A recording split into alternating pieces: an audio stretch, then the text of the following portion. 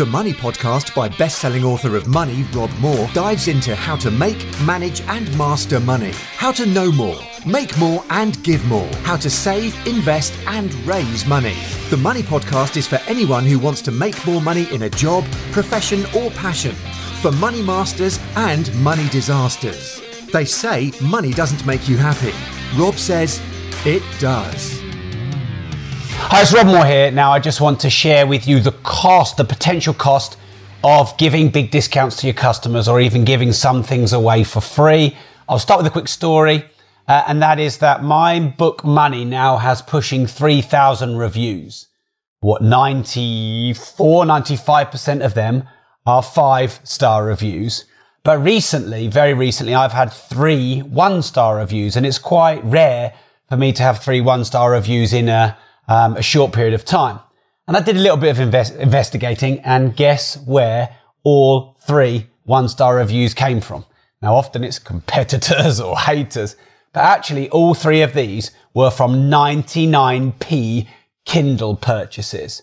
And aside from pissing me off, in fact, 2 of the 3 purchasers who took the time to leave me a 1-star review said they only bought the book because it was 99p. And oh, the irony of someone buying a 155,000 word deep dive exploration on money. They paid 99p for it and they can't see the value in it. And so for me, I think that's a great analogy and story for when you give too much away or too big a discounts or your prices are too low, you can often attract the wrong kind of clients. Let's be honest. I did try and write my book for money, for anyone who wants to know more, make more and give more money. But I didn't write my book on money for someone who doesn't want to improve their financial situation and cannot see the benefit of content that they pay 99p for. I mean, how can anyone pay 99p for a book on money and not get something out of it? I mean, for fuck's sake. You know, now, ironically, someone who'd paid £20 for that book probably would have read the whole book again, and seen the value that's there within it. So look, I'm all up for, being critiqued and getting fair feedback. But I could certainly say that the majority of Kindle purchasers haven't even read the book. One guy even said, how many trees died for this copy of this book? Well, no tree dies for a copy of a Kindle version of a book, for fuck's sake. No trees die for all the audiobook reviews. But I am definitely all up for giving a lot of free content and value out there. Hopefully you get good value from my podcasts and live videos and everything else. I'm definitely good for that. But someone asked me for a discount just today, actually, for an Inner Circle Mastermind Elite program I ran. And now in the past, I'd have been a bit soft. I'd have thought, I really want to give back to people. I want to cut good deals. I want them to be happy. I want to win business. Okay, I'll give you a bit of a discount. But if you attract the kind of people that want to pay a £5 for something that's worth a tenner, then you're going to attract the kind of clients that are going to consume your overhead. You're probably going to loss make on those clients, even though you felt like it was a good business. Okay, it might be good for cash flow, but it's bad for profit. So I had a chat with a friend of mine. There's a business owner that said recently, I don't want to save everyone. I don't want to help everyone. And I only want to help people who want to help themselves. And so he's made this very clear distinction with the kind of clients that he's trying to attract. And he's not trying to attract what the market calls the freebie seekers. Now, I feel like I have to be careful when I'm talking here because I also have the opinion that a lot of people just need some help.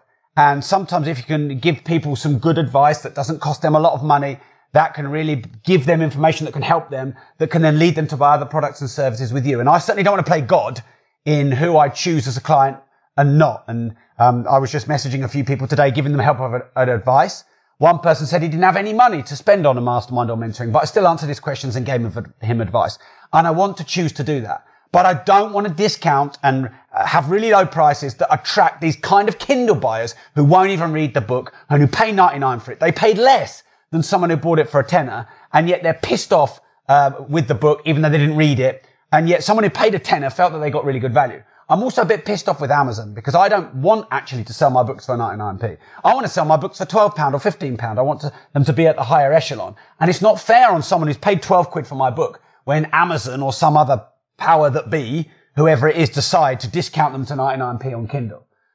So I've just emailed my publisher and I said, is there any way we can stop selling my book on Kindle or stop selling my book for 99p? Because I do not want to attract these people. Piss off somewhere else.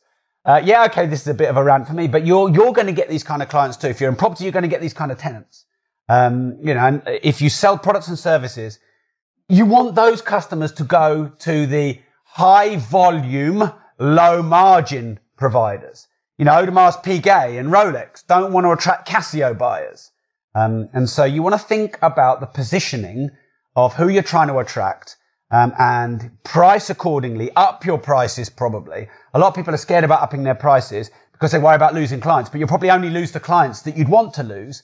And those clients are taking space. They're filling a vacuum and a void, which if were empty would attract a higher type of client who would want to pay 20 quid for a tenner. Or who would pay fair exchange value, would perceive good value, and then wouldn't bug you and drain your overhead. Now, the funny thing with pricing and business is it's a perception. Someone who pays 99p for a book that should be a tenner is expecting them to be made a millionaire overnight or for it to be amazing or perfect or whatever. And as soon as the slightest thing that isn't right for them, they're going to go and leave a massive 1-star review about it and complain about it. They're probably the kind of people that are cheating the system, gaming everybody, trying to get everything for free, trying to screw over providers, just want to go and bitch and moan about everything. And hey, look, I'm sure we've all been there and done that. I'm not judging them, but I don't want them doing that on my business or my books.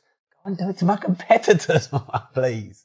I didn't intentionally do this, but unintentionally Amazon or my publisher or whatever's happened has attracting the wrong kind of clients. Just want to shut that door. So is there anywhere in any of your products or your services, or, you're just a coach, a consultant, and, you're giving a lot of free advice and you're helping a lot of people and you're feeling a bit resentful, you've got to put your prices up. You've got to put a price wall in the way, to test the seriousness.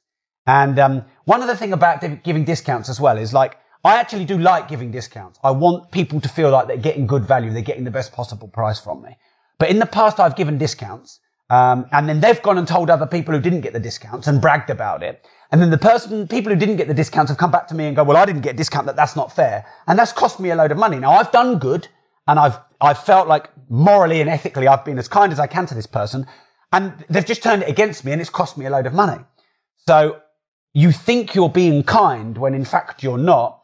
And often the kindest thing you can do is say to someone, this is the price and you've got to pay it. Now, when they pay something, fair price for something, they see the value, because value is perception as much as it is reality. And the more we're set up to perceive the value, the more likely we are going to implement on the products or services that we're offering. So the best thing you can often do is not give your client a discount. Because remember, it's not fair to everyone else who's paid. I really don't think it's fair for Amazon to charge 99p on Kindle when other people are paying 10 or 15 quid. It's not fair. It's not right. Amazon, if you're listening, which you're not, and you're probably not going to do anything about it, but think about that. Okay, this was a bit of therapy and a rant for me as well. But I would certainly know that you can up your prices by 20%, and it's not going to affect your business in any way, probably other than positive. You're probably going to attract better clients who have more money, who are the right type and the right niche for you. You're going to have higher margin, therefore you've got more money to have as profit and to reinvest into better products and services. And if you do dissuade some clients, it's probably going to be the kind of clients that you wouldn't want anyway. So my kind of strategy is all the people who want free advice, I'll give them free advice. But I'm not giving them any discounts on any of my products or services, because they can take all my free advice. Hopefully all the people that want help, I can help. I can get them to a point where they can make some money and then hopefully save it for my products and services. But then when it's time to pay for products and services, it's time to pay. And so I'm not saying charge everyone and don't give stuff away for free. Often a lot of the best goodwill I've spent, and the people who've bought nearly all of my products and services, were able to spend 3 months, 6 months, 12 months consuming all of my free content and building that goodwill with me, and hopefully getting some results from my free content that makes them some money, and then they know that they're going to get results with the paid content. But stuff that should have a big fee attached to it should have a big fee attached to it, and it shouldn't ever be discounted.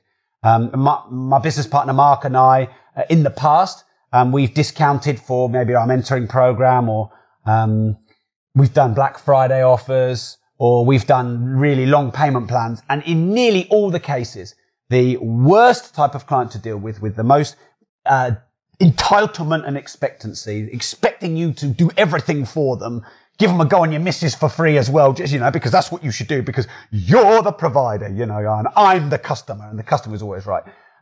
Anytime we've cut a really good deal, I'd say 80% of the time we've regretted it and they've ended up being the worst type of client. And we were probably part of that because we created the expectation from them by reducing the price. Now, had we kept the price as it is, they may have bought it but come in with a better expectation or a more clear guidelines of what's expected.